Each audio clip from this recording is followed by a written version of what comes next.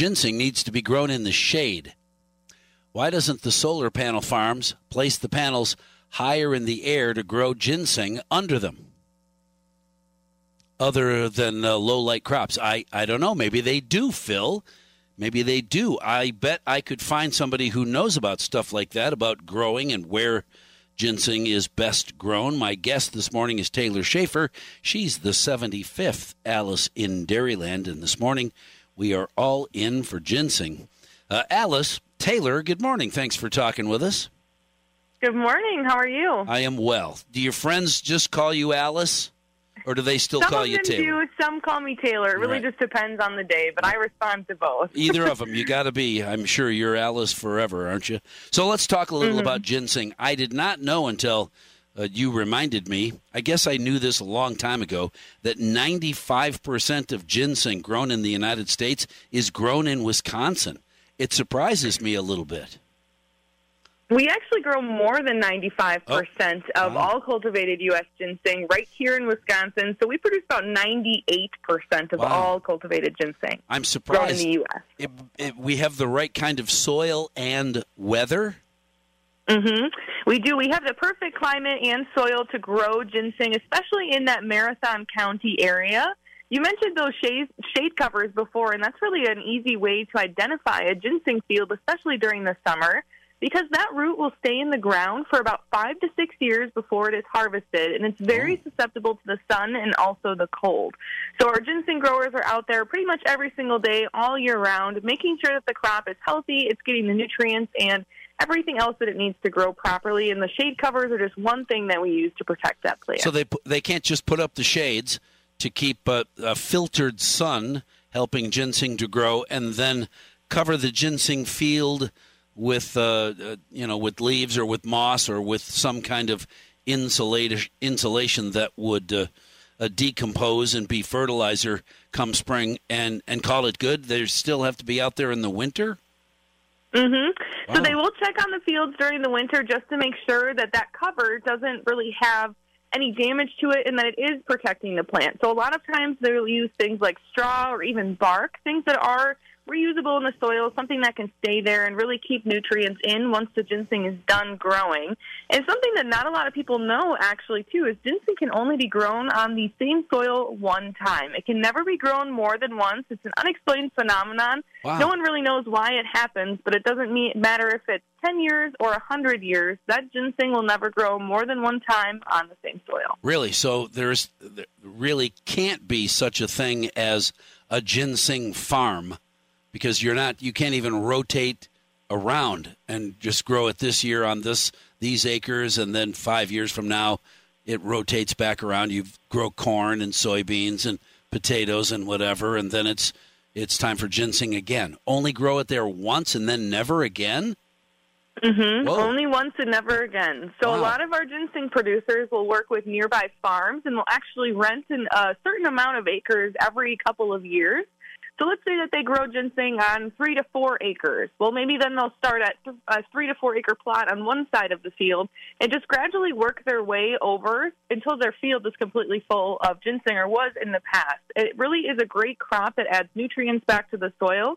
So certainly if you are adding it into a field that traditionally grows corn and soybeans, it's something that's going to return really great nutrients to that and help that plant further grow once the ginseng is gone, too. All right. So, and can you grow ginseng and, like amongst corn or with something else, or it's got to be ginseng and then plow that up and then plant something else? Ginseng solo and then other things after ginseng. It'll be ginseng solo and then other things after ginseng. That's too bad. I was thinking, if you grew it with corn, then corn would be able to produce all the shade necessary, because the corn stalks grow tall, then they block the sun, keep ginseng cool, keep the roots cool, and I'm just wrong. That's too bad. Well, and that also puts the kibosh on the ideas of find a solar panel farm, grow ginseng under those solar panels. And it's a good idea, but you can only do it once. Then you got to go. Then you got to go find a different solar panel. What about the number of acres? I'm curious. Can you grow a lot of ginseng in a small space? You can. So a lot of ginseng grows in a small space. So typically when you go to a ginseng farm, what you'll see is maybe a 2 to 3 acre plot, and that's really all that they have in that certain location. It really depends on the size of the grower. We have about 5 different growers that are really on the map all over the world for producing a lot of ginseng. So a lot of ginseng really doesn't have to be grown on very many acres. It could be 5 to 6 acres, and that could be something that will sustain their business for the entire year. Right, but then it has to be 5 or 6 different acres some other time. That's I'm just so kind of the largest producer. Pick a guy. Mike's Ginseng Farm. He's the largest producer of ginseng in Wisconsin. He might still only have a 5-acre plot of land. It's just a different 5 acres every year. Is that sort of accurate, or at least on the right track? On the right track, yeah. So every grower is obviously different. It really depends on the farm, what their goals are, what their size is, too. I've even seen 2-acre plots where every 2 rows they have a different year growing there. So they'll have maybe a 5-year crop in one row, a 6-year crop in the next row, and then they just started brand new with a first-year crop in the remaining row. So it really just depends on the grower. All right, so you can't plant ginseng this spring and harvest it in the fall. Like other plants, it takes years to mature before you can start harvesting that ginseng. Is that correct? That is correct, yeah. So okay. About 5 to 6 years before it's harvested. Well, at least then you have a reason to be a landowner. I can imagine that ginseng farmers are knocking on other landowner doors all the time asking if they've got a plot of land that they're going to let go fallow this year. Can I plant ginseng on it this year, and then I'll be out of here? But it's a yearly. How long does it? But when you plant the seeds or the roots, how long before that particular ginseng can be harvested for sale? 5 to 6 years. So you can harvest it a little bit earlier, but the longer that seed and the crop stays in the ground, the bigger the root will grow. All right. When you want big roots. So roots. you'll have more return on your investment if you wait longer. And is a root of a big root of ginseng as tasty and as sweet and, I don't know, as tender as a little root of ginseng? They taste the same They or pretty similar? much all have the same taste, Okay. pretty much across all sizes, but the bigger roots produce obviously more product. Right. So if you're in a hurry, you could harvest the little ones, but if you're in it for the long term, the big roots. But you got to pull it out. You don't want to leave it there for 10 years or 20 years.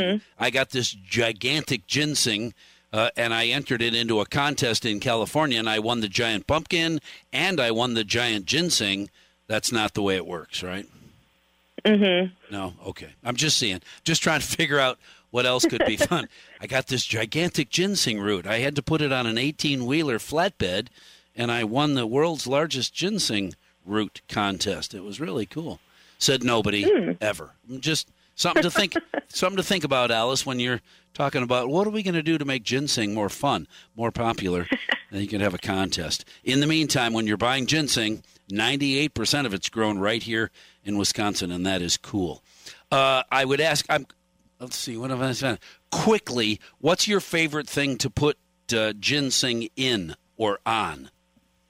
Well, there are so many different ways that you can consume ginseng, from capsules to ginseng powder to ginseng tea and really so much more.